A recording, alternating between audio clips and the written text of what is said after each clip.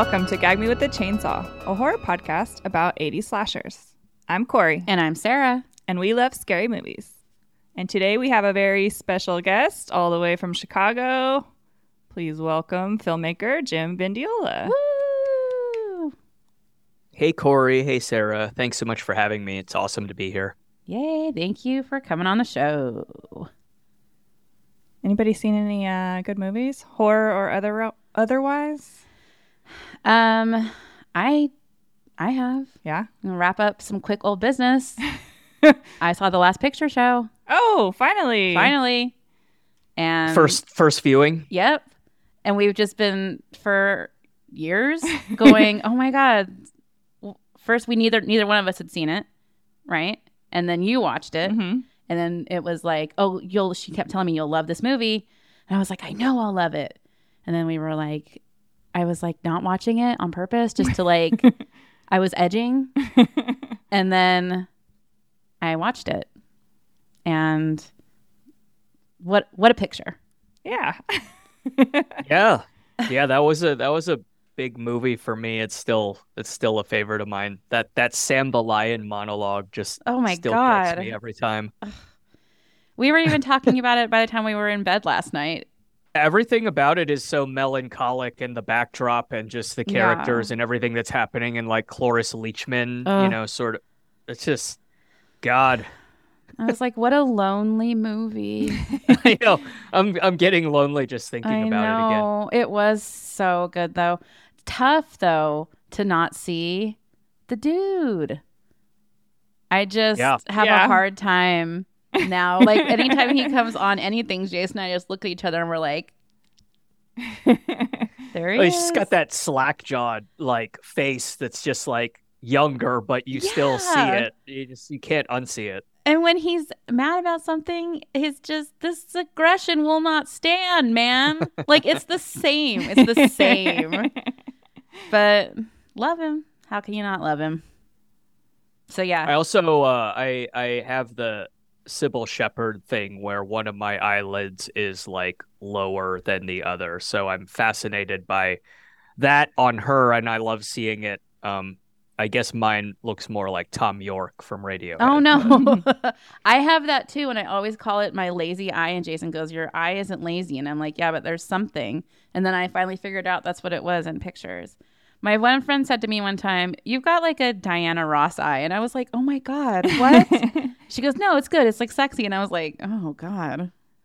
On her. Diana Ross has that as well. It's like a lower lid. I don't know if that's what it is, but you know how like one of her eyes looks a little different?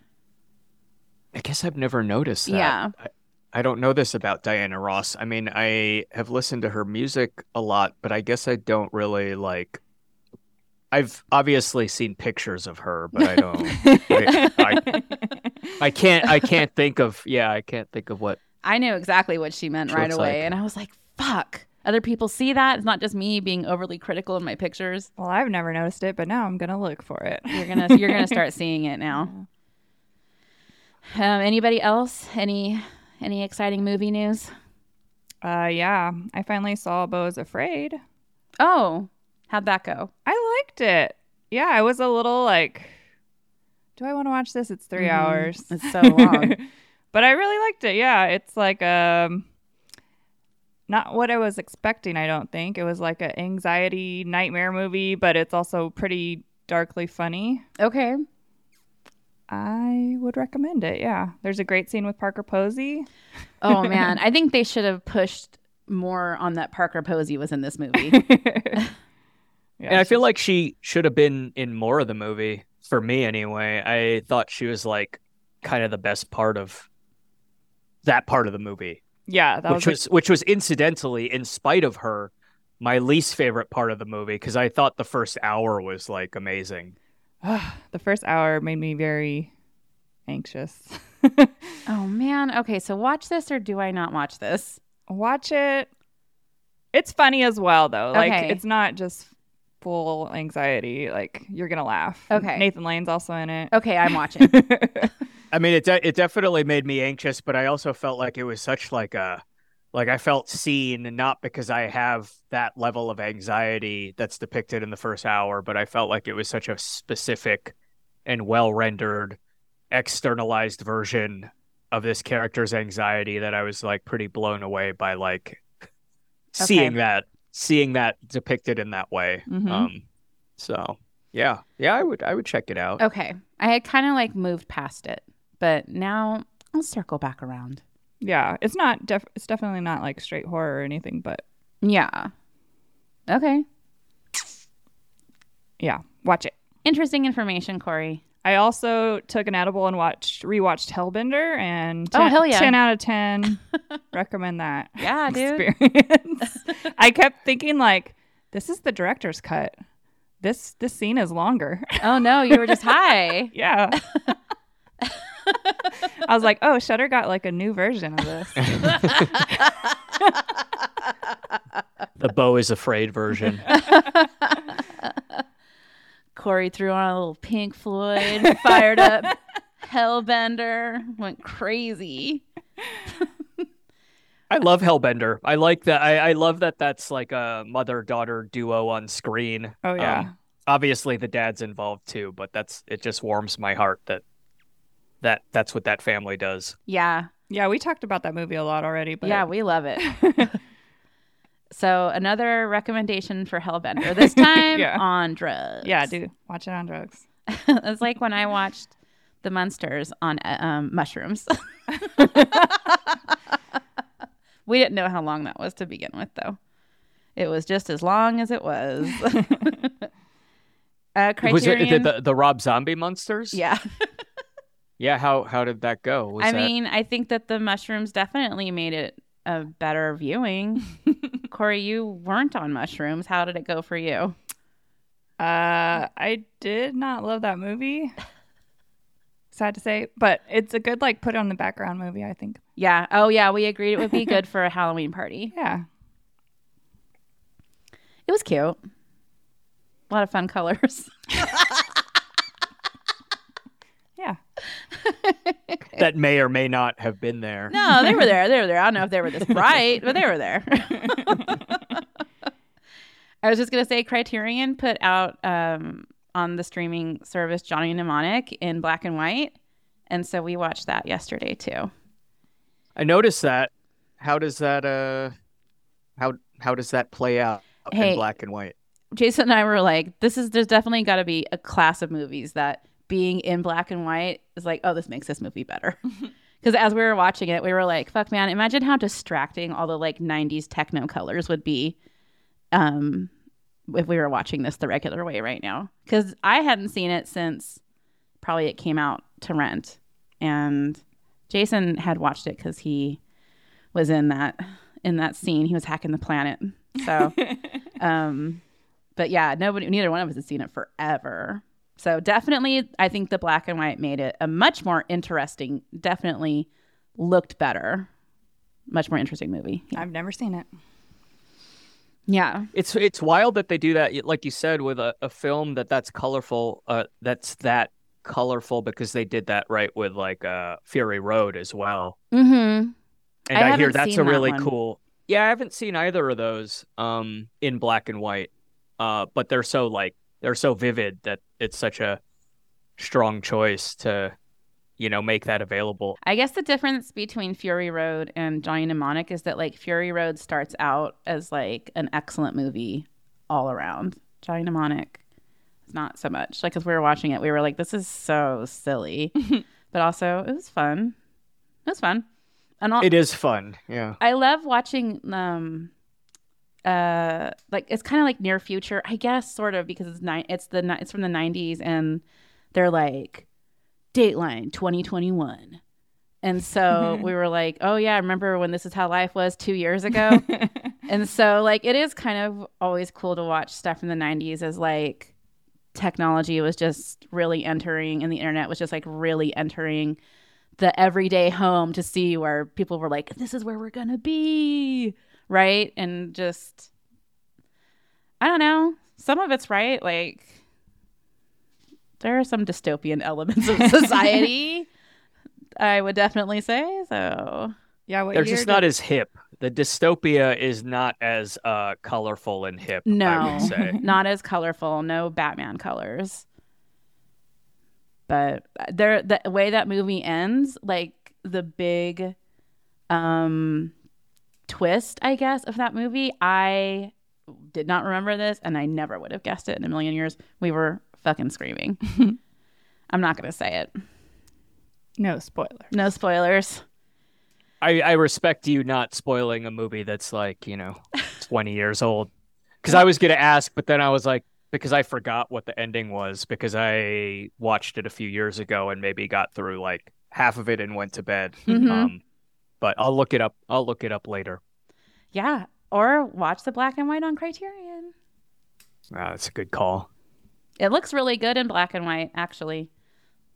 So, yeah. Something I saw for the first time earlier this week was John Carpenter's In the Mouth of Madness. Oh, yeah. Ooh, yeah. I watched that for the first time a couple years ago. Yeah, me too. That's a good I thought movie. it was really solid. Mm-hmm.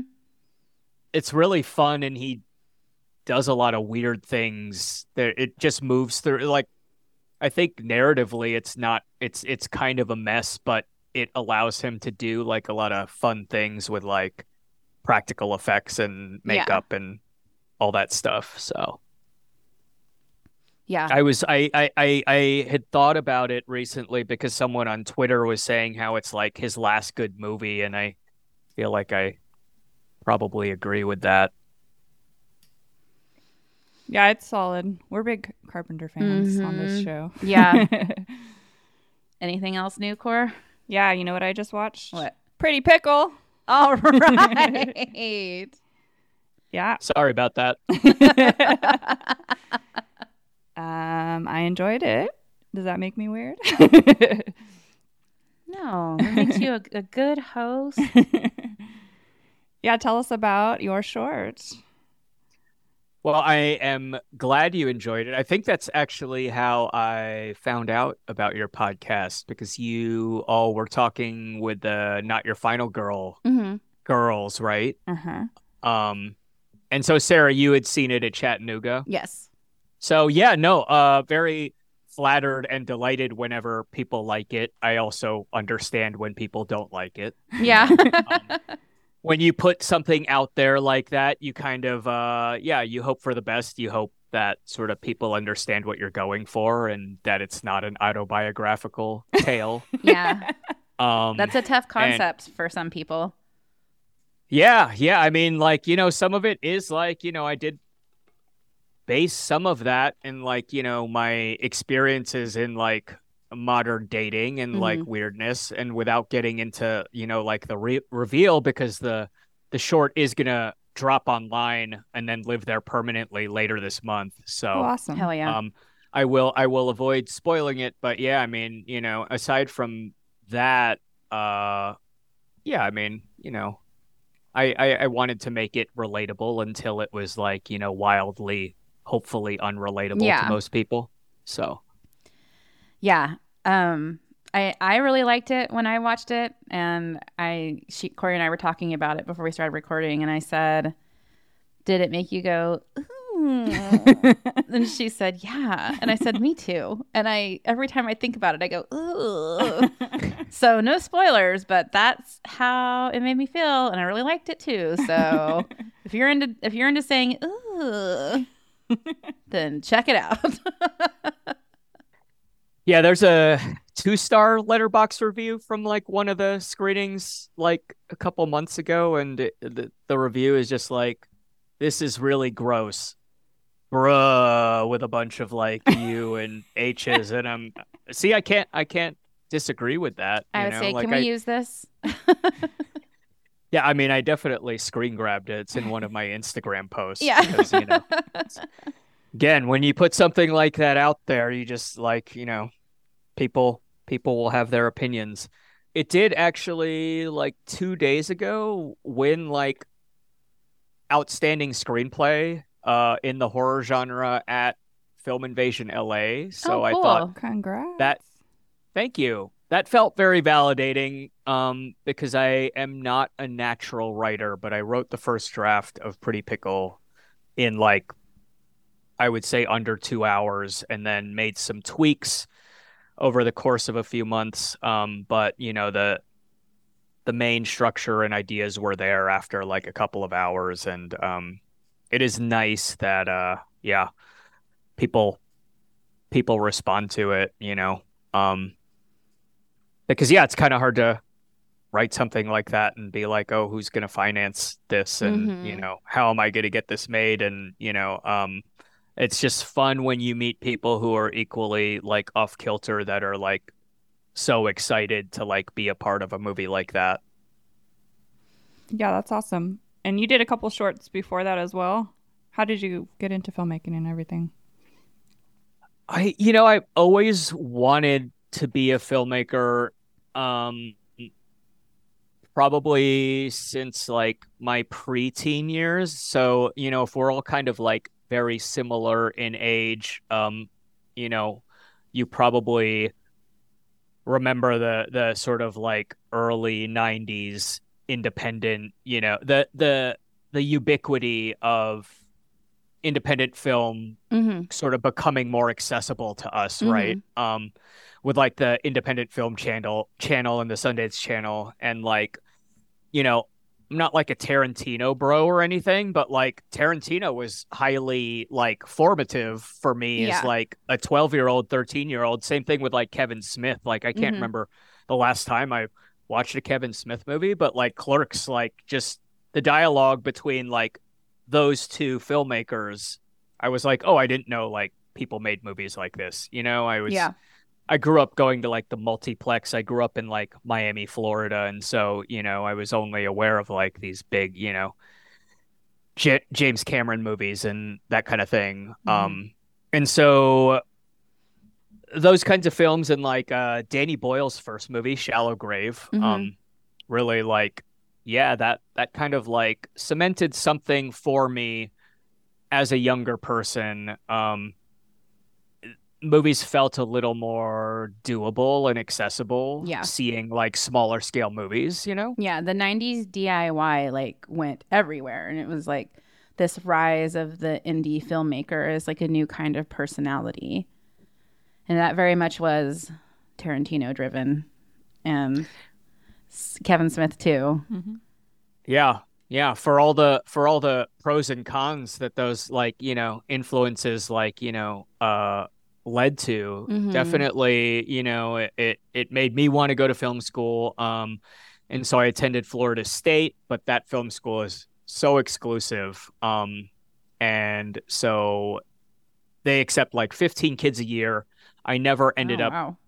Yeah, I never ended up getting in, so I just studied art, and I feel like that was like a blessing for it to work out that way, because I was able to sort of like develop myself a little bit as an artist. And like the sort of visual language that I was drawn to, and like take art history classes and like learn more about like, art, um and different aesthetics and movements and all this stuff, that I feel like gave me a better appreciation for cinema, and how one can be inspired by things, and should be really like outside of cinema, Mm-hmm. Mm-hmm. when they are bringing, yeah, like all these ideas to cinema, because it's such a complicated beast, that I feel like, you're doing yourself a disservice, as an artist, if you're only watching like, movies, or you're only watching a certain type of movie, Yeah. So that said, I mean, I watch a shit ton of like bad movies, and movies that like I feel like I don't like genre wise, that, I think are still like educational to me. Totally. I think that it's interesting what you were saying about having like pulling from these different sources and one of them being this art background, because even though Pretty Pickle is a movie that generates this kind of 2-star review that you got, there are also a lot of like very striking shots and Yeah, a the lot composition. yeah, Mm-hmm. like framed really interesting. And yeah, I think that that education definitely shows in the way that you made this movie. Thank you. I really appreciate that that means a lot, and it is something that, yeah, I think it is the kind of thing that when you make a horror movie or make any kind of movie, there's obviously like so many decisions and so many of them are critical. And I feel like it definitely would not have been as impactful a movie or sort of like imbue a level of seriousness along with the deadpan comedy that Mm-hmm. like worked so well had we not made the decision to go in black and white and Yeah. even like 4:3, shooting Mm-hmm. in that aspect ratio. Mm-hmm. Yeah, it looks really interesting. I enjoyed my second viewing a lot. I still had the same reaction. So that's great. Holds up. Thank you. Well, shout out to my amazing DP, Yeah. Chris Rahano, who actually he shot the opening Chicago skyline sequences for the new Candyman. Oh, cool. So that like foggy day where they just apparently like went out and like, shot that stuff upside down.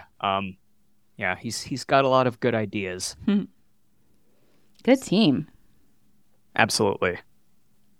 So you talked about you kind of like different genres, and in this short, you kind of combine genres as well. Do you normally have like a horror focus, or is it just you're interested in all types of films?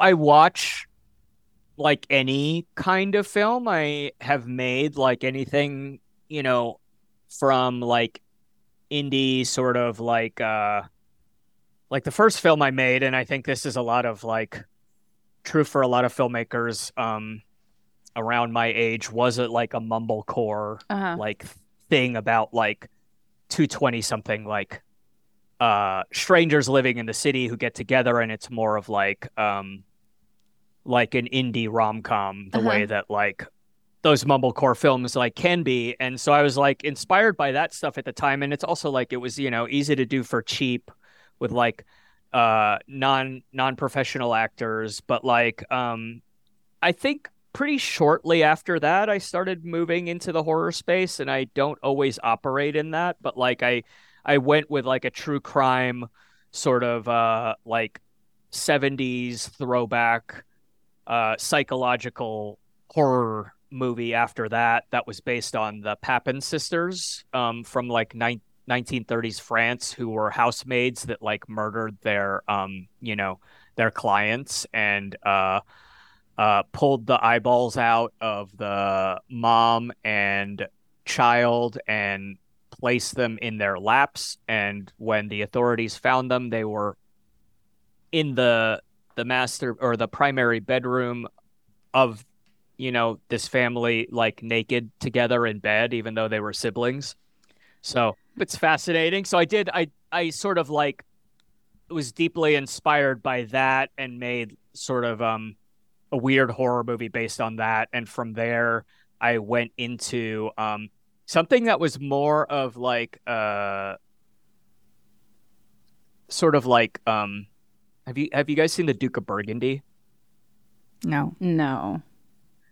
So that's a Peter Strickland film that I would highly recommend. That's like a throwback to like 70s Euro erotica Mm. that sort of is like revisionist in nature, in that like it, sort of tries to, remove itself like heavily from the male gaze, and like, the focus is much more on like the agency of the two female leads. And so that was something that I was interested in. I'm still interested in, but at the time, that inspired me to make a similar short with a non-binary trans performer, Cam Damage, um, and a second performer who's actually a industry makeup artist who had never been in a movie before, named Melissa Vento. And so that's kind of a flick that culminates in like shibari rope Oh, bondage. cool. Um, but the whole sort of like conceit of that film is like a woman reaches out to the first wife of her now dead husband. So she's a widower, essentially saying like, hey, I was married to your ex-husband, and now neither of us are married to him because he's dead. And then it's an epistolary in that they start exchanging Mm-hmm. letters, and those letters get progressively like more erotic until, they decide to meet up. Um, and so that's available online too. That is not quite horror, but there are dark elements to that I think, I don't know. I feel like it ends a little more like hopefully than maybe like a Pretty Pickle or even That sounds Violets. awesome. Yeah, what's the name of Uh, that one? that one's called Library Hours. Okay. And so that one was at Outfest in Los Angeles in like 2018.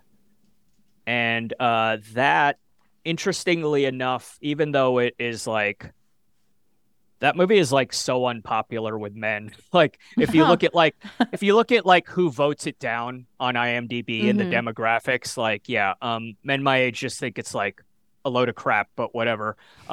Because that's partially why I made it, right? Because I'm like this cis male filmmaker who like should be probably like, people expect me to be making this a certain kind of movie, and I'm like not interested in making Mm-hmm. that certain kind of movie, so I'd rather explore these other things, but also like, you know, be respectful of the fact that like I'm like also like trying to work within a space that is maybe like, not my lived experience. And Mm-hmm. so it was really cool to be able to like be part of such a like prestigious shorts program, like the erotic shorts program in Outfest. And that actually opened some doors for me in terms of getting a limited series partially financed with development money that I'm working on right now. That's kind of on hold because of the writer's strike, but that Mm-hmm. one is like a throwback to like 70s neo noirs, Oh, cool. which is kind of like my co-creator and I, Lily Park, we're doing a little bit of like a revisionist thing with that as well, right? Because like I love movies like Clute and Mm-hmm. Night Moves and but what's the other one? The Long The long Goodbye. goodbye. Mm-hmm. And so, I think the common thread with those, like, is they're great. And I think they're hilarious because, like, the detective often doesn't do, like, much Mm-hmm. detectiving. They all, like, kind of accidentally find Yeah, out really what, good at stumbling into situations. yeah. And so they're kind of like losers and fuck ups in that way. And we really wanted to have, like, a female protagonist that gets to do the same thing because, like, they're usually, like, people hate when women are not perfect, but if they're too Mm-hmm. perfect, they're Mary Sue's, right? And so Mm-hmm.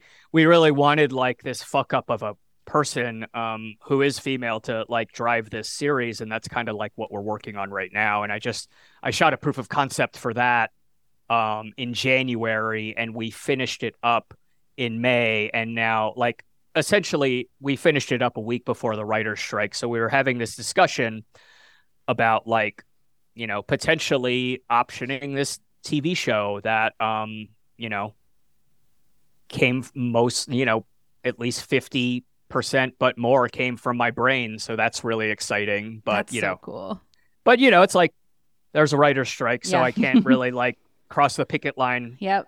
by doing business. So like the timing for me is poor, and I kind of would have liked to have like that kind of would have been like the biggest thing that I would have gotten into in my career and may still be, whenever the strike is resolved. Yeah. So, That's really cool. I mean, speaking of the dude, right? Like, men have that figure. I want that too. the dude. Yeah. He's Yeah. in a neo noir. So, Right. Jelly shoes and all. So, Jim, you picked our movie this week. An interesting choice on a slasher list. that's right. Every episode, we pick a movie from the Letterboxd list. Every 80s slasher, an attempt by John Hillman. Our movie this episode is the classic slasher Cobra from 1986. Jim, why did you pick this movie? Well, I have a pretty long-standing relationship with Cobra. My Oh, parents took me to see this movie when I was 6 years old. wow. What a And day. so if you have seen Cobra, which you both clearly have, but if Hmm. the listeners have seen Cobra, you know that it's like there's a 6-year-old has no business watching No. Cobra. But I did, and I was terrified and fascinated. And, as I got older, the movie pops up on would pop up on like Superstation or whatever. Hmm. And, you just kind of get the opportunity to see Cobra once. It's on like Max right now, so that's where I Is it? rewatched it for the episode. Yeah. Um, but again, like I have been watching this movie for literally most of my Yeah. life, and I think every time I see it, it's just more and more fascinating what a chimera of not just a slasher movie, but it's also like the most 80s cop like trope filled Hmm. movie. It makes sense that both of these things are fused into one Stallone movie that is also produced by the two Canon Yeah. film folks. And I feel like all of that is a perfect storm for just, one of the most like 80s movies you could ever like if you were trying to like explain the 80s to an alien. I think Cobra would have to be part of the conversation because it's just so of its time in Yeah. a crazy way that is like hard to match. It could almost be satire, but it is very sincere. Yeah, sincere in a way that like yeah, if Dirty Harry was the 70s, this is like the 80s answer to it, right? Hmm. Because everything is just like turned up to 11. And I think in a lot of ways it definitely like the slasher element was like, influential on some level to me because it is like there are like these legitimately scary moments. Yeah. And also, the sort of true crime adjacent component to it where you know, there's like a serial killer and so the fact that like they call him the night slasher and so it's like this not too dissimilar name from like Richard Ramirez Yeah. or whatever. um Yeah. so It yeah gave me a no little, wait a minute. And then I was like, no, it's the Night Stalker. It's different. Yeah, totally. And yeah, I mean, I think all of those things like definitely factored into my wanting to pick it also because like I feel like the weirdest thing about this movie, which also is like the best piece of trivia about it to me, is that like this was going to be Beverly Hills Cop, or at least Yeah. Stallone wanted it to be Yeah. Beverly Hills Cop. And so it says something about where he was like ego and career wise at the time that Yeah. they were like, let's do this comedy with you. And he's like, oh, I want to, make a slasher movie or whatever. Um, and it's just like the fact that like he made Cobra and he is credited with the screenplay and that's the movie he wanted to Hmm. do is Beverly Hills Cop is just so wild. I know. Yeah, he was originally signed on as the star of Beverly Hills Cop and did extensive rewrites on the script. The studio said, "We will absolutely not pay for this." And he was like, Yeah. "Well, somebody will." And it was the Canon folks. Group. Yeah. Yeah. Which is weird because I think also Warner Brothers was involved, but they're not. It's weird because it's not a canon film, right? But Hmm. the Golan and Globus dudes are credited, but Yeah. I think it's technically a Warner Brothers Yeah. film. So again, it's one of these things where it's like just a series of like we don't know what this movie. It's like such a hybrid in so many ways. Yeah. So I yeah, mean, I had a little bit about this towards the end about Stallone and the way that he writes movies. He kind of writes movies that are hybrids a little bit. I don't know. We can talk about it after we talk about this whole movie. I mean, if it, like, yeah, I mean, if you're thinking about like Rocky Yeah. or something, yeah. So he's like, yeah, I mean, and that's the thing. He's like a capable writer, Yeah. I guess. It depends, to varying degrees of success depending on the genre, I guess. Hmm. But yeah, no, I mean, Rocky, I think was special because it was very much like a hybrid absolutely not in the same way, but Yeah. you're right that the approach, like kind of the ethos is maybe there, the Mm-hmm. idea of like combining elements from different genres. And you can kind of tell in his writing, like, where he is personally, too, because in Rocky, he is this guy who's, like, really needing a break. When he writes this on a legal pad, and in Cobra, he's a guy who can say, well, fuck your script to the studio. And he says, I don't need the rules. And then neither does Cobra. So... Yeah. No due process. No due process. Just fuck it. I'm making this insane movie that is probably, both steroid and cocaine fueled. Yeah. I mean, it's so Reagan era. Yeah. In like so many ways, both Yeah. behind the scenes and narratively, and also in giant portraits of Ronald Reagan depicted on screen. just hard to miss. He should be like credited with a cameo. Yeah. It's like that prominently featured. Yeah. I have a little personal Cobra history. When I was growing up, there was a space in our hallway outside the living room where you could see the TV, but my dad couldn't see you. And so like we would sit there and watch what my dad was watching. And that's how I saw Cobra. The only thing I remembered, though, was a scene with Cobra riding a motorcycle through a plate glass window decorated for Christmas. That never fucking happens in the movie. So I am like, what was I watching that I thought was Cobra all this time? I don't know. I don't expect either one of you to know, but I kept going, oh, here it comes. Here it comes. Cobra's going to ride that motorcycle through the window. And he never did. So you got like a Mandela effect. Yeah. Memory It about must Cobra. have been. And there was a second scene, too, that we don't even really talk about with a nurse that gets grabbed from underneath a bed that I have a very like vivid memory of seeing from that same spot in the hallway where I wasn't supposed to be watching TV, seeing a scene so scary that it traumatized me for life. And it was with a nurse getting her legs grabbed underneath the bed and she gets yanked under the bed. And in my memory, one of her legs gets ripped off and an alien did it. But I've been watching movies ever since then trying to figure out what fucking movie that was. Never have been able to figure it out. When that came on, I was like, oh my God, is this it? Was I like conflating things? Because I was like terrified of alien abduction when I was a kid. And it was like real big, like alien TV heyday, War of the Worlds, V, right? And so like maybe I was just putting these two things together that I saw from that. And I don't know. But this is the closest I've ever come is that scene. So you think like at least part of that memory is definitely from Cobra. I think it has to be. It's the only thing I've ever seen that is even remotely close to that thing that is like so seared in.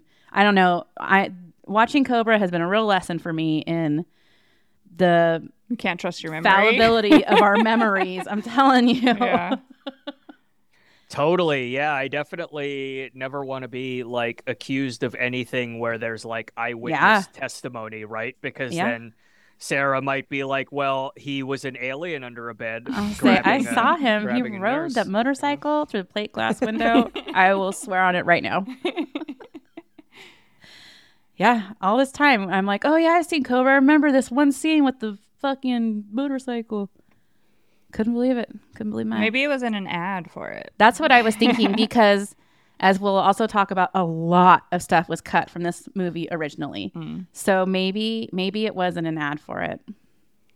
And I had never seen this movie until the end of last year. We were actually going to do this last December because it does take place during Christmas That's right. time. Ho, ho, ho. It's Christmas in July. Yeah. So we saved it for July. Yeah.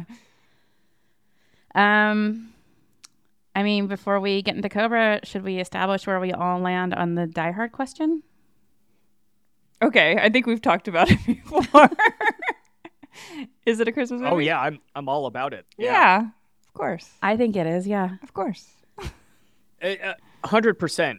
Yeah, I don't really understand. I don't either. I think this movie is a Christmas movie. Well, the Christmas vibes in this movie are very much by design, set design, because it was filmed at Christmas time, and they said we can't tear all this shit down, and they were like, all right, make it Christmas time.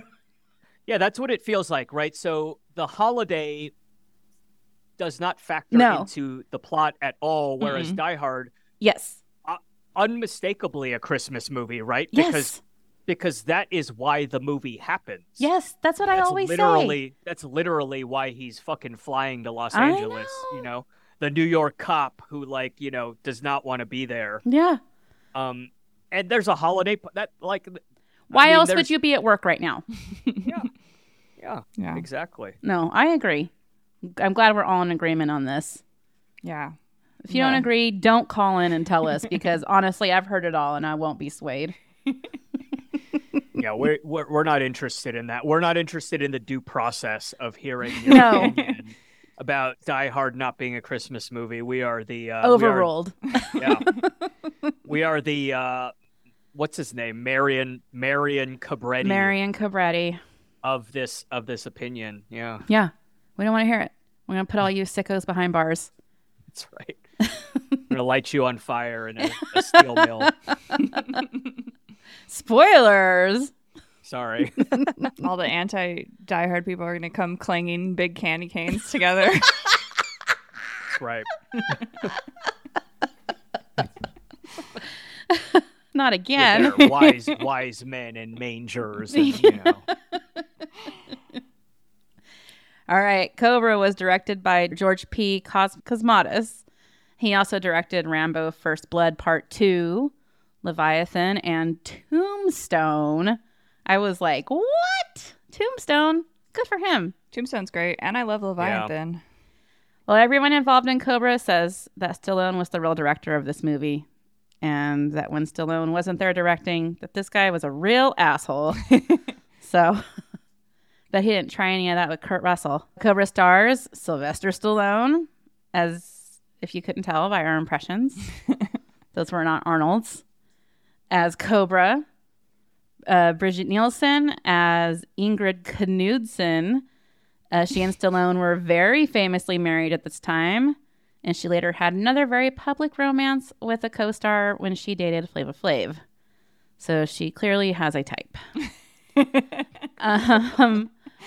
Rennie Santoni as Gonzalez. He was Chico in Dirty Harry. There's that Dirty Harry connection. And Poppy, the chef who didn't wash his hands and then peed on Jerry's couch in Seinfeld. And also we have Brian Thompson as the Night Slasher. He is in The Terminator as one of the two guys Arnold takes clothes from. He's Shao Kahn in Mortal Kombat Annihilation.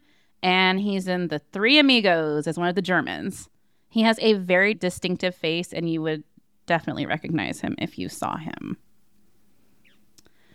That's and it. There's another Dirty Harry player, Andrew Robinson, the guy who is Detective Monty, like the Scorpio killer, like the Zodiac killer knockoff from the first Dirty Harry. That's right. Which is wild, and he's also Garrick the Cardassian in Deep Space Nine. So. We were talking about that he has typical 80s man face in this movie. Like, dads just looked like this at the time. My dad looked like this, and my dad laid asphalt. But for some reason, he had these round glasses, and I don't know, looked just like this guy. Yeah, it's like a Clarence Boddicker energy from RoboCop, right? Like the guy who ends up being the dad in that 70s show, but he has that 80s scowl. Kurtwood Smith. Yeah. What did we say Morgan Fairchild was? Classic 80s lady? Uh-huh. Yeah, this is him. He's got resting 80s dad face. 100%. Besides Stallone's rewrites of the Beverly Hills Cop script that he pulls from for Cobra, this movie is also a loose adaptation from a novel by Paula Gosling called A Running Duck. This novel was later republished under the title Fair Game and was made into another movie with the same title starring Billy Baldwin and Cindy Crawford. And I fucking died when I realized what movie that was, because there's one thing that really sticks in my mind for some reason. It is overly hyped box office bombs from the 90s. Legendary bomb. Yeah. Did you see it? I have seen it. I could tell you nothing about it, except for that it was bad. Well, I feel like neither, if you just simply by looking at the plot of Cobra and the plot of Fair Game, the movie, it sounds like neither of them actually like have much to do with the book. No. Yeah, I did some like, very preliminary good reads looking up of Fair Game, which was called like Running Duck prior to that. A So it running actually duck. has like Yeah. two titles, which is weird. I think the only common thread that I've been able to glean, like not having not seen Fair Game and having not read the book, is that all three things are just about like a man protecting a Yeah. woman who is like trying to be assassinated, Yeah. or like someone is trying to assassinate her. That's all I got. Well, you just need a kernel of an idea and at least one Baldwin brother and a supermodel. Yeah. Stallone allegedly wanted the source novel reissued with himself as the author. Oh my gosh. And she was like, no, thank you. I mean, if you look at the books from that era, like the word Cobra is so big on the on the cover of that book. I Oh, think it like really? overshadows. I feel like it's almost bigger than like the title. Boy, that had to put people in for some disappointment. They were like, Yeah. finally, the novelization of Cobra. I've been dying to read this. No one's slapping axes together in this book. It doesn't seem like this Cobra shoot was very easy. Stallone's huge ego made him difficult to work with and unpredictable.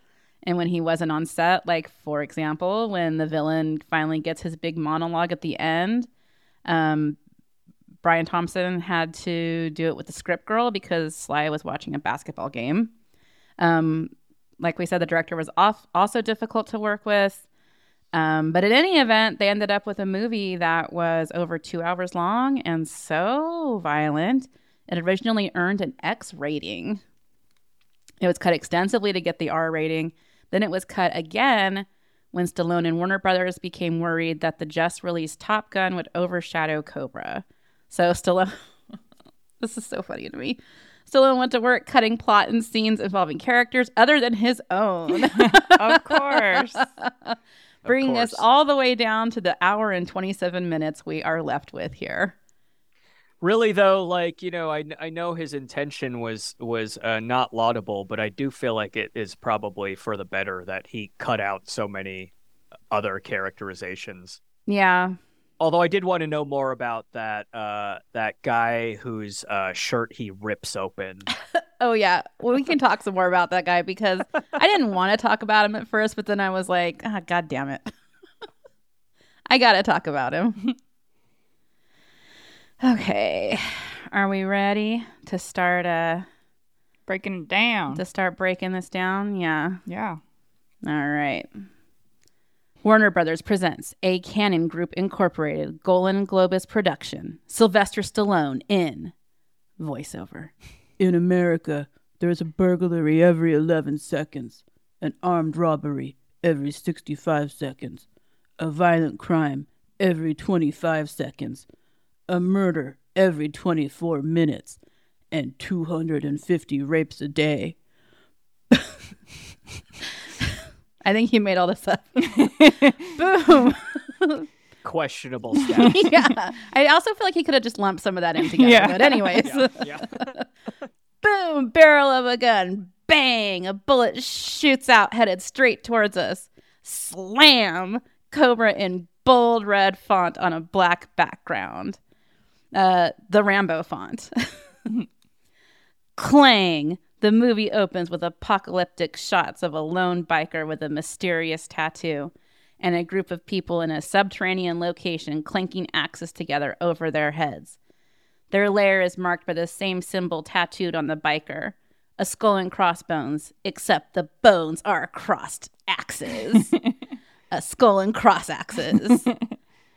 Cobra is already full of surprises for me because you see the silhouette of a biker guy rolling through and you're like, all right, here comes Cobra. Twist, it's some other guy. The biker rolls up to a grocery store bustling with a holiday crowd and parks in a handicap spot so you know he's a true degenerate. Inside, he ignores all the grocery clerks and their offers to help, and instead takes out a shotgun and starts blasting. The lettuce, the bin of frijoles. Please, sir, no, not the New York seltzers. Yes, even the New York seltzers. He also kills a guy by blasting his ass into a very patriotically decorated Christmas tree. After a failure of negotiations between the armed gunmen and law enforcement, the LAPD makes a decision to call the Cobra. So the cops take out a little flute and play a hypnotic and exotic tune. That'd be great. That's how they call them. I wish that they had. The Cobra. Then the Cobra whips up in the absolute last thing you would expect. A low-to-the-ground, heavy-body, gray 1950 Mercury Monterey with a license plate that reads, Awesome 50. I could not have been more stunned. This is a double whammy because I wasn't just expecting a motorcycle. I also never would have expected that car. The Mercury, of course, is Stallone's real car. Is that supposed to be like 5.0? Like I don't understand. Yeah, 50 because it's a 1950 Mercury. Oh, okay. That makes more sense. Awesome 50. No, he probably was like, it means two things. That's his writing his writing skill at this point. Man, look at him, still surprising us. I also would not be surprised if they were like, no, we want to put Cobra in like a really cool 80s sports car, right? And he was like, no, I have this really slow, beautiful car that you have to have a whole lifestyle to maintain.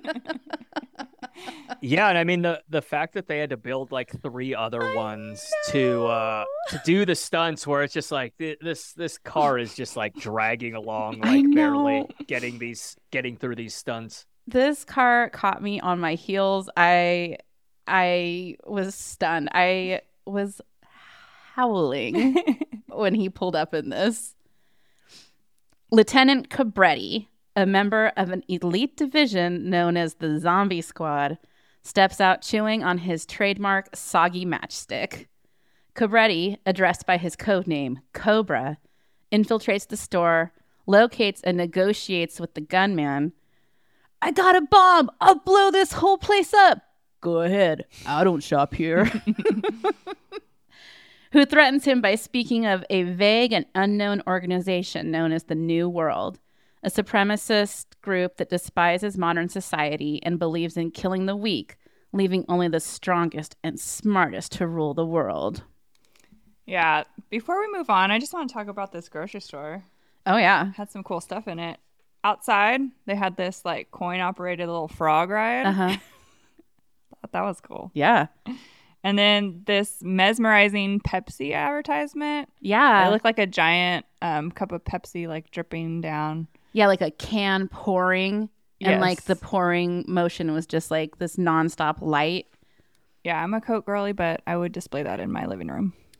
I mean, it was really tragic that that got blasted away. Oh, yeah. Oh. Pepsi is like throughout this whole movie. There is a staggering amount of product placement in this movie. Coke and Pepsi. Oh, wow. Yeah. And also there's a cameo of Pepsi Free. I don't know if you caught that. That was like the Diet Coke alternative at the time. Toys R Us. There's a Toys R Us commercial that also brought the memories flooding back. I was like, I remember this Christmas commercial. Yeah, totally. So, yeah. Coors, Butterfinger. He was holding that fistful of Butterfingers. Like, Gummy bears got a shout out. Yeah. But Pepsi really put some money in here. Coke, they just got a little shot of them drinking a can of Coke. But Pepsi got this giant in-store advertisement and the huge neon outside of Cobra's apartment. So that's why he wears those mirrored sunglasses. Oh, yeah. I am actually impressed that you don't really get the obligatory like crew or camera shots in those giant mirrored sunglasses. I'm impressed too. I look for it. Yeah, I look for it as well. So when the gunman says he's a hero of the New World, Cobra says, "You're a disease and I'm the cure." Then he kills the gunman by throwing a knife at his abdomen and shooting him dead. Major kudos to everyone involved in the making of this movie for not having Cobra say, Clean up on aisle 10. Sarah, don't give him too much credit just yet. We're just getting started. As the hostages and bodies are removed from the store, Cobra is admonished by another officer, Detective Monty, for his seeming disregard for police procedures and protocols. He is also hassled by the press with typical gotcha questions like, "Did you use unnecessary deadly force?" and "Isn't everyone entitled to a trial instead of execution by extrajudicial police squads?" out of line.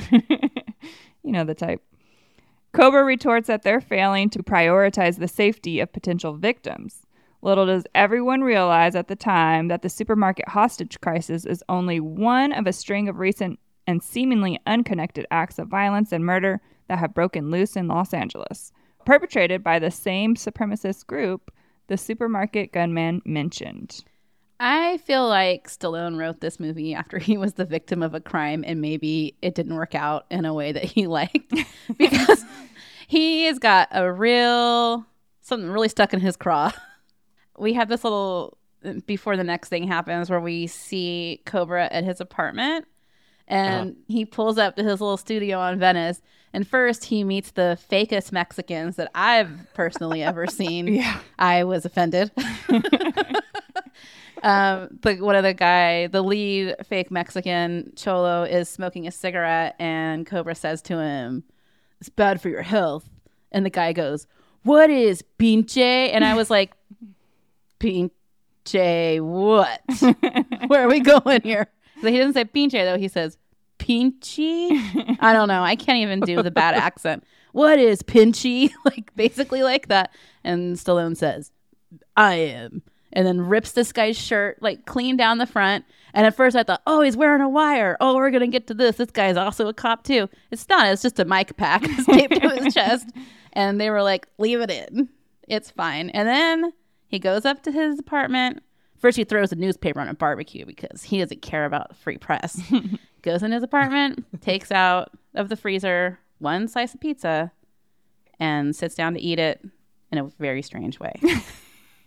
Daintiest little serving size. Dainty. He's all, "I just want the tip of the pizza slice."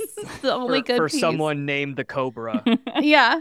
He takes some scissors and he snips off just the bottom triangle of his pizza. It's gonna save the rest Watching his for carbs. later. Yeah, probably. I can only imagine he freezes it to make it easier to cut like that. Right. The gun cleaning kit in a egg cart. Yes. Also, so many bizarre decisions in that scene, even down to the way he sort of whips the remote at his little television.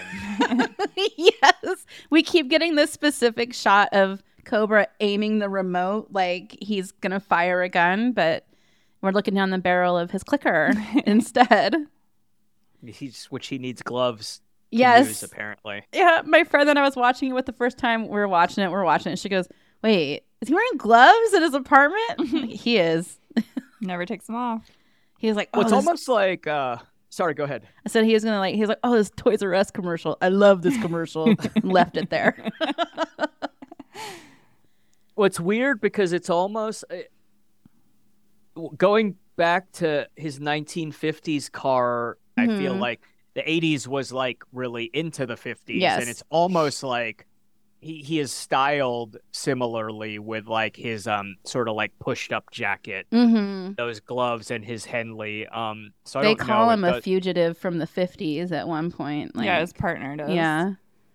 Oh, I didn't catch that. I've seen it so many times, yet so many It got in lessons there. to still learn. Yeah, It got in there. That's what made you think of it. absolutely. Yeah, he's driving a real fucking rock this town. Rock this town, Brian Setzer mobile. Just so gas inefficient. I know. This has got to be costing the LAPD an arm and a leg to gas this thing up. Yeah. Just billing his mileage. Yeah. Yeah. And the car washes and the waxes, the detailing. the only way they can get him. Yep. So that night, a coffee shop waitress is brutally attacked by a group in pantyhose mask wielding the same unique blade used in the other murders. A specially made knife just for this movie. Mm-hmm. Her murder really sticks in Cobra's craw. He doesn't understand why they have to play by the rules when the criminals don't. But the big nerd detective Monty is adamant that Cobra doesn't get involved in this case because they can't have internal affairs jumping down their throats. The next night, the same group of weirdos, a woman and a couple of men, attack a random woman after intentionally rear-ending her at a secluded traffic light. Model and businesswoman Ingrid Knudsen, she makes a point of saying it. Okay, Knudsen, the K is not silent. No, it is. Which is funny because she is Dutch, and I feel like Stallone was like, "Let me come up with the most Dutch character name and then have her mispronounce it." Yeah, they say, "Is it Knudsen with a K?" And she's like, "Mm-hmm." It's like pinchy. Pinchy. The Stallone attention to detail. Yeah. Here. I know languages. Yeah. So she has the bad luck to drive by the scene as the cult members and their leader, the Night Slasher, are handling the body. After slowing down long enough to make full eye contact with the Night Slasher, she fucking floors it and takes off with the group in pursuit of their van. They don't catch her, and she becomes the New World's priority target. At the station, we see the search being done on the license plate of the woman who witnessed the cult killing on the street. Uh-oh, the cop looking up the information is the same woman from the cult. This lady goes straight to work from participating in a randomized cult killing. First, I thought this was like a couple days later, but it's not. She's like, she must have done this cult killing on the way to work. Like, she was like, just drop me off at the station. So does this cult thing count as a second job, or is it a hobby, or... Hey, love what you do and you'll never work a day in your life. Well, I hope she likes being a cop, because if not, she is working at least those hours. Yeah, that creates some confusion with the IRS, I'm sure, because you know, the New World Order thing is probably freelance. Yeah. So now all our players are in place. Cobra and his junk food loving partner, Sergeant Tony Gonzalez, hit the pea-soaked streets of Hollywood to interrogate every sex worker and tattoo artist they can find for some reason, while Ingrid does a photo shoot involving giant silver robots. And the cult members clang their axes together in a dry swimming pool some more. Every so often during this montage, we also get extreme close-ups on Stallone's bedroom eyes, and I do not know why. Like, to show that he's thinking, I guess? I don't know. After a failed attempt on her life, Ingrid is placed under the protective custody of Cobra and his partner. While they question her and do police sketches at the hospital, the Night Slasher and his policewoman execute a plot to get Ingrid that starts with this guy dyeing his dirty blonde hair an inky black. He's supposed to be intellectually superior, yet he thinks it's his hair color she remembers and not his very distinctive shovel face. And he also wears glasses as a disguise, like he doesn't have the biggest fucking jaw you ever saw in your life. Later, as Cobra checks his new info gathered from Ingrid against his files from home, the Night Slasher, in his new disguise, infiltrates the hospital where Ingrid is sleeping, unguarded after a phony call from headquarters sent Cobra's partner back to the station. Cobra and Gonzalez figure out they've been tricked when Gonzalez calls Cobra from Cobra's office in front of his huge framed photo of Ronald Reagan. Should have just been a cardboard cutout. I know. So prominent. The police hurry back to the hospital, but not before the Night Slasher can attack Ingrid. She escapes, and when Cobra arrives, she rushes into his arms. Do you either of you remember the show from this same year called Sledgehammer? Yes, but only because Jason had to remind me. So the sleazy photographer who's like trying to sleep with Knudsen, who meets a quick demise, is that guy? That's David Rash, and it's funny because that also centered around a gun with a very like prominent custom handle. Oh yeah, Cobra's got his little Cobra. Did this Yeah. have a sledgehammer on it? Yes, it's very literal. Yeah, it's sledgehammer. Although that one was also like self-effacing. Like I remember that show like having action but also kind of being funny, Sure. like a little slapsticky. Whereas, Cobra's just unintentionally funny. When I think sledgehammer, I think Peter Gabriel. Me too. Hell yeah. So, following a car chase sequence involving the cult that truly has to be seen to be believed, I almost don't want to talk about what happens because, like, you really have to watch this.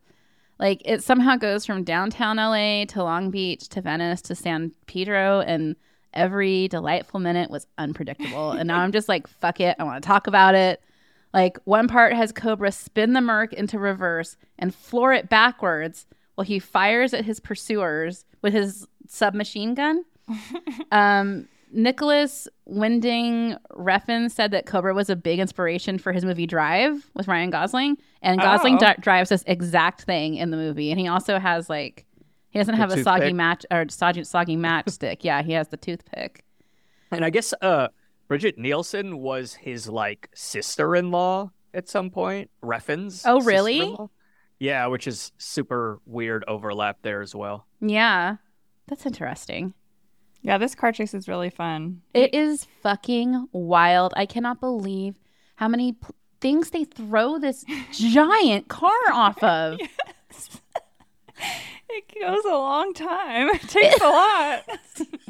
You really feel the weight of it throughout the whole thing as well. They drive it out the second floor of a parking garage, and boy, like a fucking brick. And it's in the Venice canals going over the bridges, and like every high point on the hills, it just catches so much air. I said jokingly, because so many crazy things were happening, to my friend, hit the Nas, Cobra, and then fucking guess what the fuck? Standard issue in a 1950 Mercury, the Nas. Yeah, they go all over town in just under 5 minutes. Well, because they're hitting the Nas core. Yeah, okay. Zero traffic. Yeah, I don't know why people complain about LA traffic. I know. It's obviously fine. Cobra's like, oh no, and he buckles her in with like a fucking racing harness that he puts one on too. And I was like, what does he do to this? What did he do to this car? It's fucking crazy. It's online. We'll post it. It's wild. You got to watch it. It's so fun. It's so fun. French Connection, Cobra. That's it. That's the hierarchy. Yep. So Cobra theorizes that there is an entire army of killers operating with the same modus operandi rather than a lone serial killer with some associates. But his suggestion is rebuffed by his superiors. He's like, I just know. Yeah, they're like, how do you know? I just know. However, the LAPD agrees with Cobra that it will be safest if he and Knutson relocate from the city. I know, Corey, it's wrong. It's not right. She's just shaking her head every time we say it that way. I know. It's okay. I wonder if Cobra's detectiving was more apparent. I don't know why they would cut that out, because it is it is about Cobra, so they obviously he wouldn't have wanted that cut out. It was either And that it's or not. cutting the pizza, and he's like, pizza. Got to keep the pizza. Pizza's got it. That's the primary character development. Yeah. But I also feel like if maybe so the thing that always jumped out at me as absurd was the fact that like the Night Slasher has killed 16 victims in a month, which is insanely prolific for a serial killer. So I feel like all they needed to do was have Cobra say something like that can't be done by one person. Yeah. Nope. He never said it, so it wasn't in the script. It's like Corey said, it's Yeah. more important that he cuts the pizza with scissors Yep. and that they have a robot photo shoot. That also goes on for so long. That was like great. No, we needed that to you needed establish that. her character. Yeah. That's right. They were married at the time, right? So he was probably just like, She looks so hot. I can't cut any of these wigs. And also, like, That's so weird because there's a sexy robot in Rocky 4. Yeah, Happy Birthday Polly is his name. Yeah. Or her name. I'm sorry. That is Polly's wife. It's definitely implied that he fucks the robot. Yeah. It's the precursor to Spike Jonze's Her. Yes. So Cobra's Merc is toast. And I thought, okay, finally the motorcycle is coming out. But no, it's just some random truck. Stallone didn't have another cool car that he wanted to show off, I guess. So on the way to the safe house, Ingrid learns that Cobra's first name is Marion, and they bond over their shared disdain for the Bill of Rights and due process. She says, there's all these crazy people everywhere. Why can't the police just put them away and keep them away? Hey, tell it to the judge. What do you mean? We put them away, they let them out. It makes me sick. Like I said, you gotta tell it to the judge. And scene. Have you all seen Tango and Cash? Yes. I think that's Rambo's vehicle too, isn't it? Or Stallone, sorry. But I don't know. I think it was nicknamed the Rambo Mobile, which is why I said that's why I said it was Rambo's car. But I'm pretty sure. So in the finale of that, they have like this armored van that him and Kurt Russell are using, and I'm pretty sure that belonged to Stallone too, because he was getting death threats around that time, I think, from the Russians because of the depiction of the Russians in Rocky 4. So he got like an armored vehicle, and I think they used that in Tango and Cash. Depiction of what? Fucking cool, sexy guys with amazing jaws?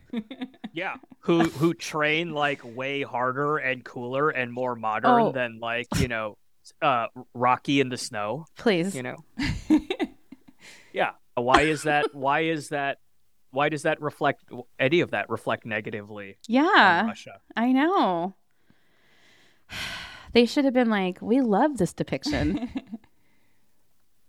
I mean, they probably just were looking for reasons to threaten Stallone, or he could have like fabricated the entire thing.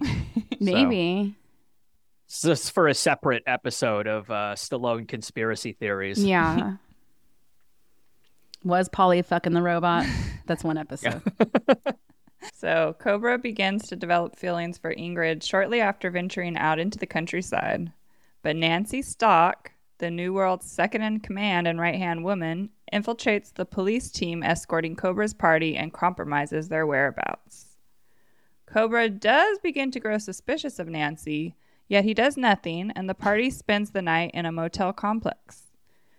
Things between Cobra and Ingrid become romantic. And this would be where we call back Dick Cobra. Yeah. But we actually have no idea if they have sex or not. We see them kiss once and that's it. I know. The next time we see them, they're like laying in bed together, but they're fully clothed. Yeah, Gen Z Twitter users would fucking love this movie because they don't have unnecessary sex scenes. Please take us back to a classier time of trains going through tunnels. You can tell the filmmakers just definitely decided to forego nudity in favor of more violence. Like my friend was like, oh, here we're going to see a nipple. And I said, Trina, I fucking guarantee you that we will not see a nipple. Stallone was like, I don't give a shit about that. Nobody is coming to this movie to see a nipple. They're coming to see me blast as many motherfuckers as possible. And that's what they're going to get. It is notably chaste in that way. Like it has zero interest in sexualizing anything other than that like insane knife, like going over and over. But yeah, no, absolutely. It knows what its priorities are. Mm-hmm. And that's vigilante justice. Mm-hmm. The organization moves in at dawn and besieges a small town. Now, literally everyone is riding a motorcycle except for Cobra. What the fuck is going on here? With barely enough time to react, the attackers storm the motel complex. There's fire, a machine gun, grenades. Gonzalez is shot in the process, of course. Of course. Killing several members, but with more swarming into the town, Cobra and Ingrid escape in a pickup truck. While Ingrid drives, Cobra stands in the bed of the truck and mows down cult members. What happens next is another thrilling sequence that could only be described as the Cobra stunt show at Universal Studios. When the truck is severely damaged from the chase, the duo cuts through the citrus orchard to escape to a nearby factory with the night slasher and the duplicitous policewoman Nancy Stark leading the remaining cult members after them. Cobra eliminates every New World member in a bunch of imaginatively violent ways. The pinnacle is when he dumps gasoline on a guy, says, You have the right to remain silent. then uses the match he's been chewing on all movie to light this guy's ass up. And like the second you first saw Cobra with the match, you knew he was going to do something cool with it. There it was. Yeah, it's like Chekhov's match. Yeah, dude. I was like, it was worth it. People You loved definitely, even though I was 6, I remember people cheering at that scene. Oh, I bet. Yeah. They were like, he fucking did it. Yeah. Ingrid and Cobra are involved in a series of near misses with the Night Slasher and Nancy until it's time for the Night Slasher's big monologue that really hammers home the whole idea behind the movie. This guy says, "You can't stop the New World. Your filthy society will never get rid of people like us. It's breeding them. We are the future." "No," Cobra yells and lifts his gun. "Your history. You won't do it, pig. You won't shoot. Murder is against the law. You have to take me in. If you can. Even I have rights, don't I?" Pig, take me in. Then I'll say I'm insane, won't they? The court is civilized, isn't it, pig? But I'm not, Cobra replies. This is where the law stops. And I start. Sucker. Cap. Throughout this whole movie, I am so embarrassed watching him say some of these lines, knowing that he wrote it. Oh, yeah. He was like, oh, they're going to cheer in the theater for this one. Hey, but I know. apparently they did. So Did they cheer for Sucka? I'm sure they did. Oh, yeah. Where the actually. law It was- stops and I start. It was pretty rowdy. Yeah.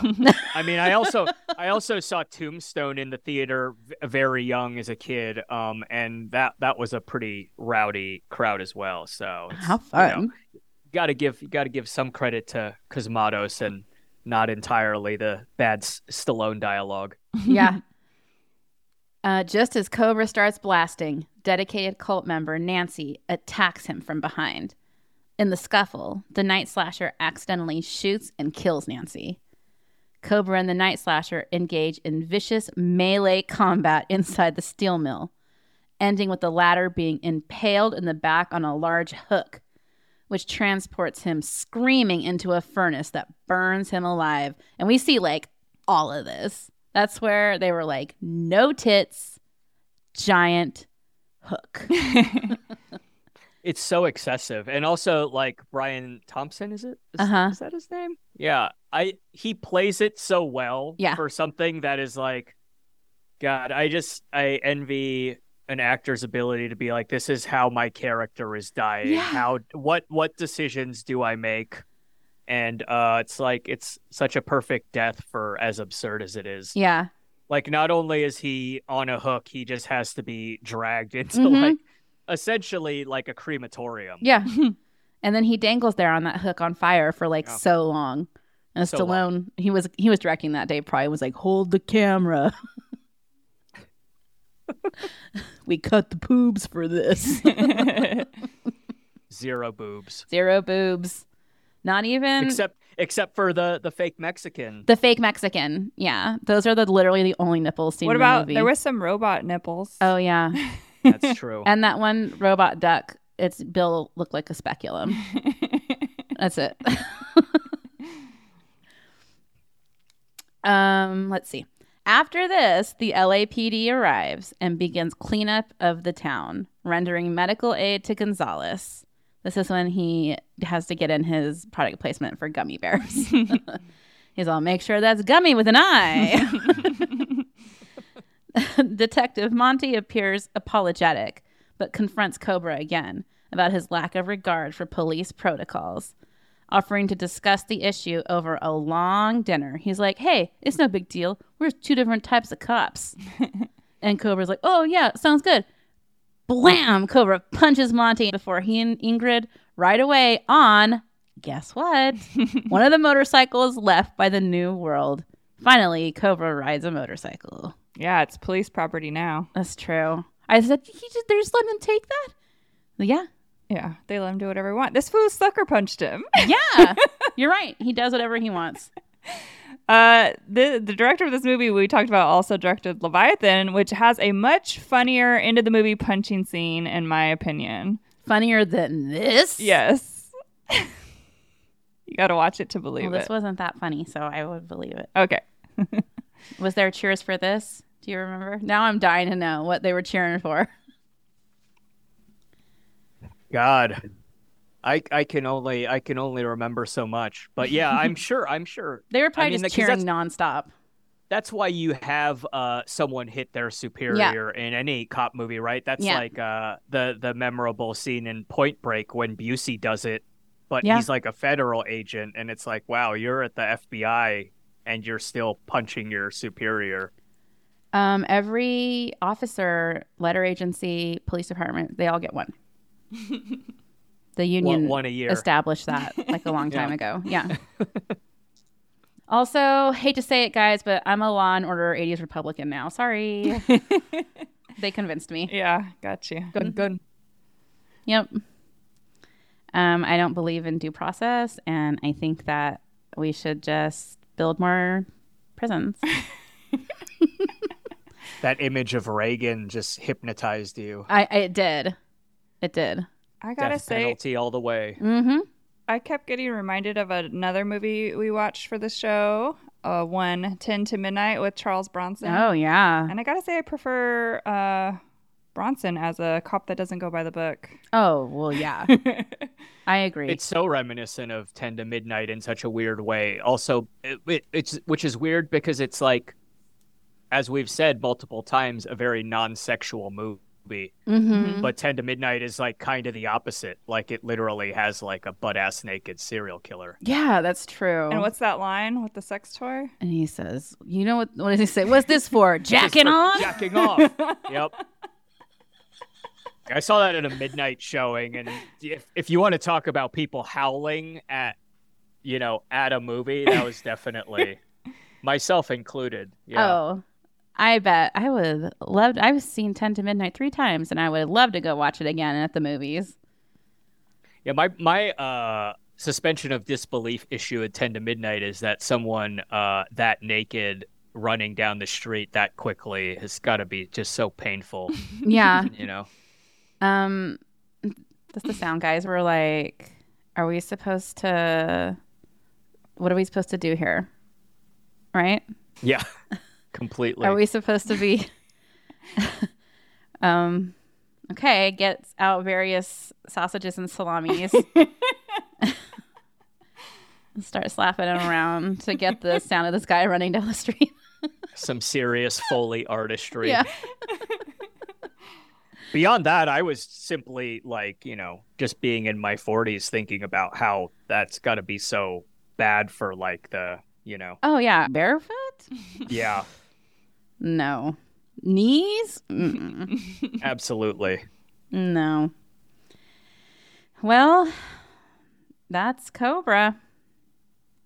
Yeah. You guys got any overall thoughts on this movie? I've been in a motorcycle cult like this before. Okay. I mean, not quite. I was in a cult, and we did buy the pastor a motorcycle. Not me, but my parents. So, no axes, though, but I bet you they could have talked my mom and dad into it. No meetings in a drained swimming pool? Not a drained swimming pool, but we used to do baptisms in a hot tub. Oh, wow. And a regular swimming pool in the backyard. So, I've been there. I understand how you get wrapped up in a thing like this. That's wild. Their cult is very vague. And Yeah. yeah. I like how Wikipedia refers to them as social Darwinists. Uh-huh. I kind of thought Well- Darwinism too, yeah. Yeah. But I also feel like it's one of those things. Yeah. I mean, definitely left to other people to interpret it because, Stallone hadn't really given it much thought. Mm-hmm. No. This is my social Darwinism movie. Or Nietzschean Ubermensch. Yeah. Maybe, you know?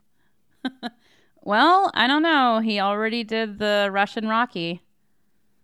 So maybe he was working off of that. For sure. His working through his robot fetish. Oh, yeah. He was like, bring in more fuckable robots. I don't like when they talk sexy, though. I only need them to be physically sexy. Well, that Happy Birthday Polly robot got clingy, too. It was like, Yeah. Polly, when are you coming home? Remember? And Polly was like, geez, broads. Corey, you don't remember this? No, I haven't seen any of the Rocky sequels. Oh, well, Polly fucks a robot. Cobra has a body count of 52. Anybody want to take a guess on how many are personally killed by the man himself? 40? I was Okay. going to say 42. 42? 42? Well, 41. Oh my gosh. Wow. We The were closest on without going either over? side of that. Yeah, Price is Right rules. Okay, you win. Jim wins. $1. Yeah. Yeah, I mean, logic would stand because, really, like, yeah, I mean, I guess you have the cult set up, right, where they're kind of showing the early deaths, but I think, yeah, Cobra really just takes it from there. Yeah. And I mean, he's really putting in work in the back of that truck. And he's just blasting across the 2-lane highway.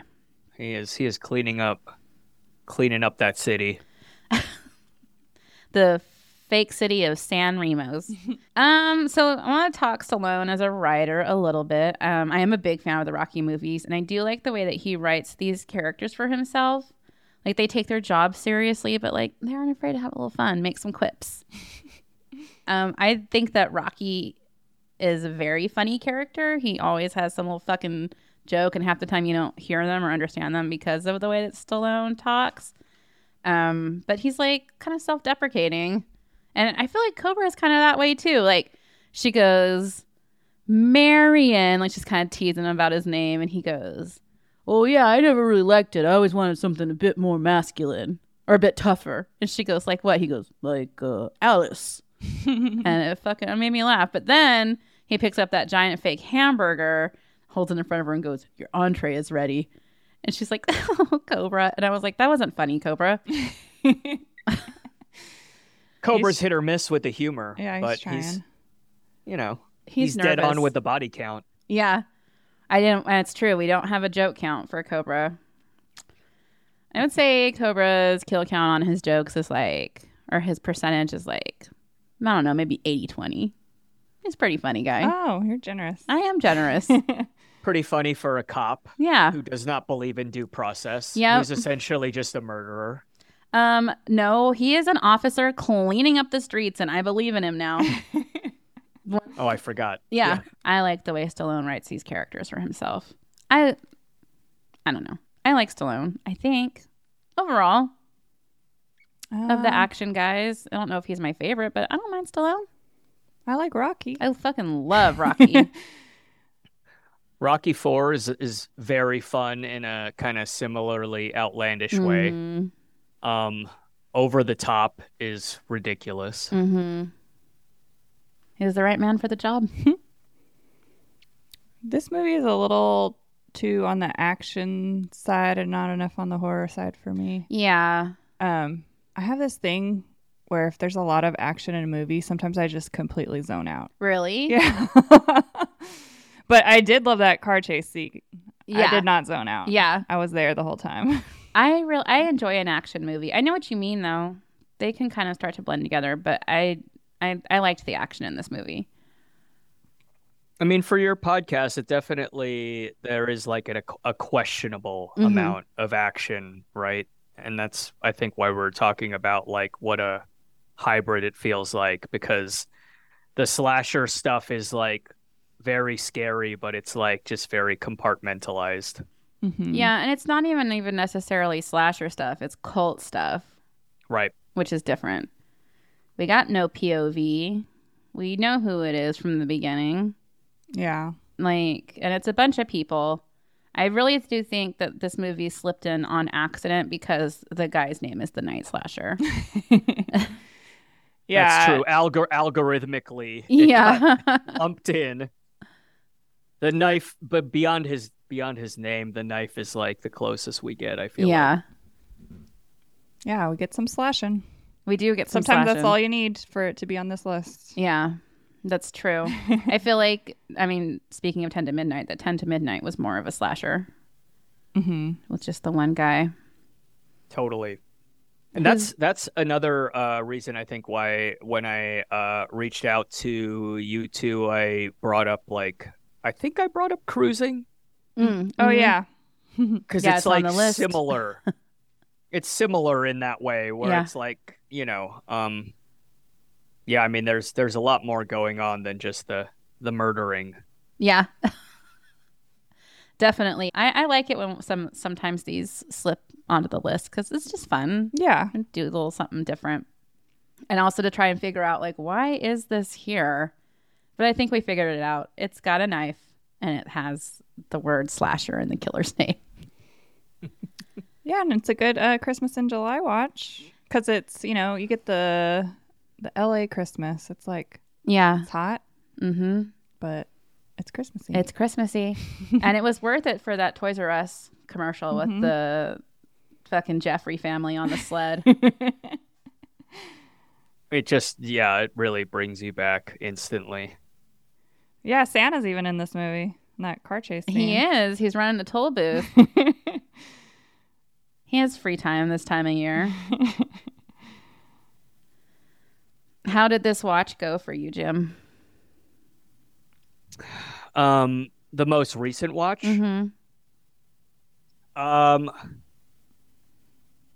Yeah, I feel like it is an underrated Stallone flick. I feel like I understand why people don't talk about it as much as like Rambo or Rocky. Yeah. But I feel like it's so, if you actually like understand Stallone or like kind of want to know about him like from a career perspective, that this is something that like feels like so unmistakably him at the time that it's kind of indispensable.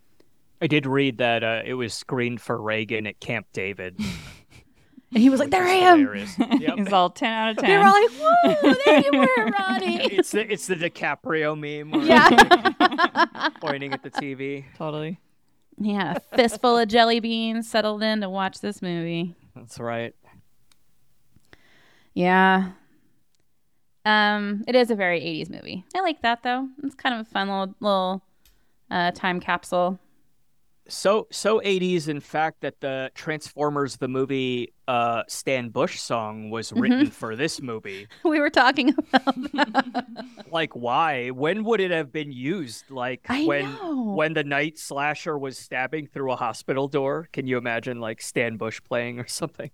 I mean, they worked the Miami Sound Machine in. Yeah, there was a lot of music. Working all day, try to make a living. Very period appropriate. And they license that one like song because they were filming a music video in the same studio that they were editing Cobra. Which one? That one? The Miami Sound Machine? No, it's trying to I had it up on, let me see. I'll have it in one sec. Studio. It was Feel the Heat by Jean Beauvoir. Is it the other song that they sing in Boogie Nights? No, but it is called Feel the Heat. So Yeah. you would think that it is, but it's not. It's this one right here.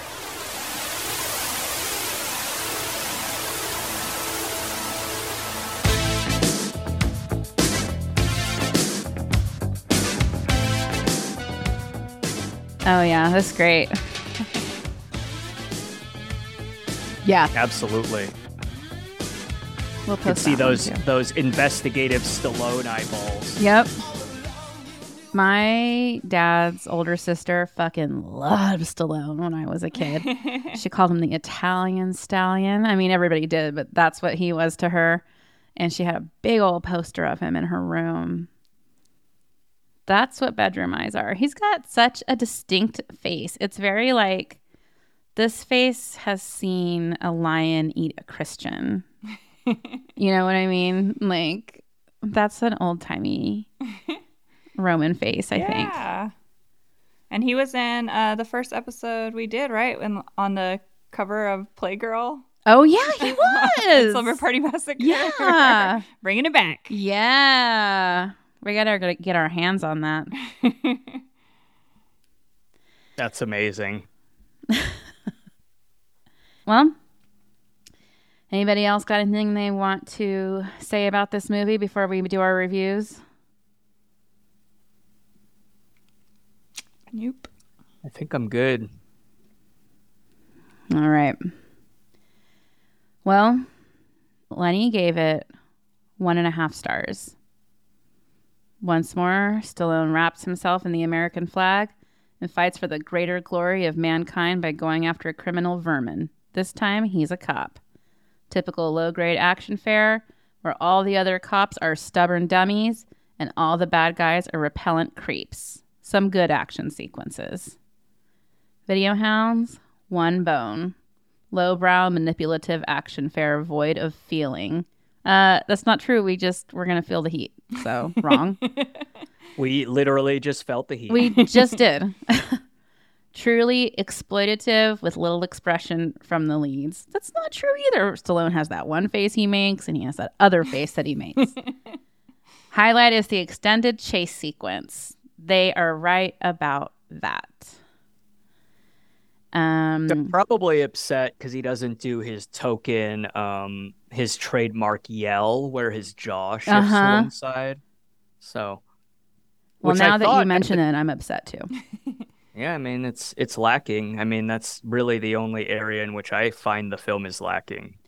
Yeah, and like it is a major oversight.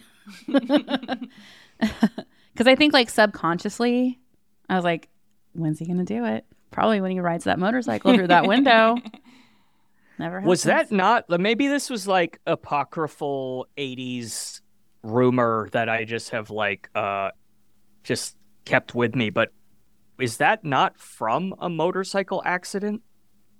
That his jaw like? Oh, I bet you he made that up and started passing it around town. I mean, this is for the conspiracy theory Yeah, episode. we've got 3 episodes now.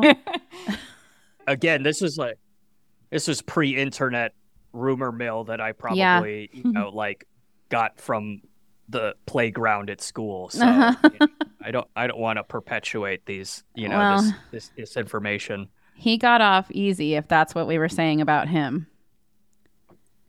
Fair, because other people did not make it out as easily. Stallone, oh, he was in this really bad motorcycle accident. That's what he looks like. That fucking cool, man. Yeah, well, guess where he was riding his motorcycle to? Get his stomach pumped at the hospital. Because there was a gerbil. Yep, and that gerbil swallowed too much jizz. And fucked a robot. That's all true. My cousin's aunt is a nurse at the hospital where it happened. I believe it. Yep. I believe all gerbil related urban legends. Corey doesn't believe in MK Ultra, but she believes all the gerbil stuff. All right. Are we ready to give our reviews? Yeah. So we rate movies out of 10. And am I going to go first? I feel like I'm probably lower on this than you guys. Well, we let our guests go first usually, I feel like. Okay. I mean, I feel like it's a pretty solid 4-star film. As much as I love it, I don't think it's a particularly good movie. And it's like, I feel like 4 stars is like consistent with like the canon oeuvre. Sure. In terms of quality of filmmaking. And yeah, if we're talking about like 10 stars being Lawrence of Arabia, And Tammy and the T-Rex. And I mean, Tammy this and the is your T-Rex. personal 10 stars. Yeah. I mean, exactly. Even then, I mean, this movie lacks pole walker. It does have nitrous It oxide. has the Nas. Yeah, it does. But yeah, no, I feel like it's a comfortable 4. Mm-hmm. It is in many ways it's very incompetent, but But it has It's a soft spot incompetent in in your a- heart. I mean it's so memorable. Yeah. Okay, you went way lower than I thought you were going to. I I'm mean, gonna go. just because I grew up with this movie, I guess doesn't mean I like think it's a good movie. So I'm gonna actually go 4.5 out of 10. Extra 0.5 for that chase scene. I go 5.5, and my extra points are also for the chase scene. I screamed so much. My 5 is the beginning of 50, as in 1950 Mercury Monterey, or Awesome 50, Yeah. however you're reading it. you gave it an awesome 5.5. Yeah. You know what, Cor? Make it 5.0. Okay, let's change it. It's going in the record book. I wouldn't be mad about watching Cobra again. I had fun. Yeah, I mean, I've seen it over half a dozen times, so clearly my rating on it does not really, it's inconsequential. Yeah. Yeah, sometimes we're like, it's like a 4, but absolutely watch it. Yeah. Yeah, I say if you haven't seen Cobra, you should watch it. It's, I think, a pretty good piece of the Stallone filmography. Well, yeah, I feel like the it's it being part of the slasher list questionable, but also kind of essential viewing for fans of Stallone as well as fans of 80s action. Yes, I agree. Awesome. All right. Well, I guess that's that on Cobra. Our next movie is Sucker. We're taking a break to finish out the summer. Yeah. We're going to come back in September, and by that time, we're going to officially declare it spooky season. Yeah. I refuse to go before my bathing suit is put away. Yeah. So That's you'll a good have time to for a break. Yeah. You'll have to follow us on social media if you want to know what our next episode's going to be about. Jim, you got anything that you want to plug? You want to tell people where they can find you? So all the stuff I rambled about is pretty accessible through my website, jimvendiola.com, which is just my first name, last name as one word.com. And so all the shorts that I've done that are available online are on that site. Pretty Pickle, the latest one, will be available. It's in its final leg of its festival tour, so it'll be online July 27th via director's notes. So not only will you get to see the full film that has been like grossing people out and irking them for like the past year on the festival circuit, you'll also get to read my stupid thoughts about it, because they publish like a full article along cool. with the film. And so yeah, I'll probably that'll be on like my link tree, but again, like, my website will be pointing to that when it's available at the end of July. And that's usually where I update things, and then people can follow me on social through that website, the links on that website, should they so choose. I'm like mostly active on Instagram. I don't really write things on Twitter. I'm scared of this Threads thing. So I know, I'm scared too. I don't know what to do. I mean, yeah, I can't stand Twitter, but it's like, I just like learn useless things on there. So, but I mean, yeah, I mean, I think if people are trying to like keep up with the latest about what I'm doing, I'm usually promoting stuff on Instagram. So Yeah. Right on. Well, we avenged Twitter last episode when we put Elon in the submarine. We did. Yeah. he should have been there. Well, he's going on the next one. We're packing a bag. We made a list. I love it. Okay, that's it for us. As always, please donate to the Bakersfield Burrito Project to help feed our hungry and homeless neighbors here in Bakersfield on Cash App and Venmo, Bako Burrito Project. And if you're not following us on Instagram, we're at Gag Me with the Chainsaw. And we are on Twitter at Chainsaw Podcast. The account exists anyways. Yes, it's there. Sometimes we retweet some things. Sometimes we do. And you can call us 661-454-7499. Is that it, everybody? That's all I got. We get out there and clean up these streets. Yeah, let's take to the street. All right. Thanks for coming on, Jim. Hey, this is great. Thanks for having me on. This was a lot of fun. We had fun too. Yeah, thanks for coming on. All right. Bye-bye. Bye. Thanks for joining us on Gag Me with a Chainsaw with your hosts, Corey and Sarah. Music by White Bat Audio. Find us on Twitter at Chainsaw Podcast and on Instagram at Gag Me with a Chainsaw. Until next time, unpleasant dreams.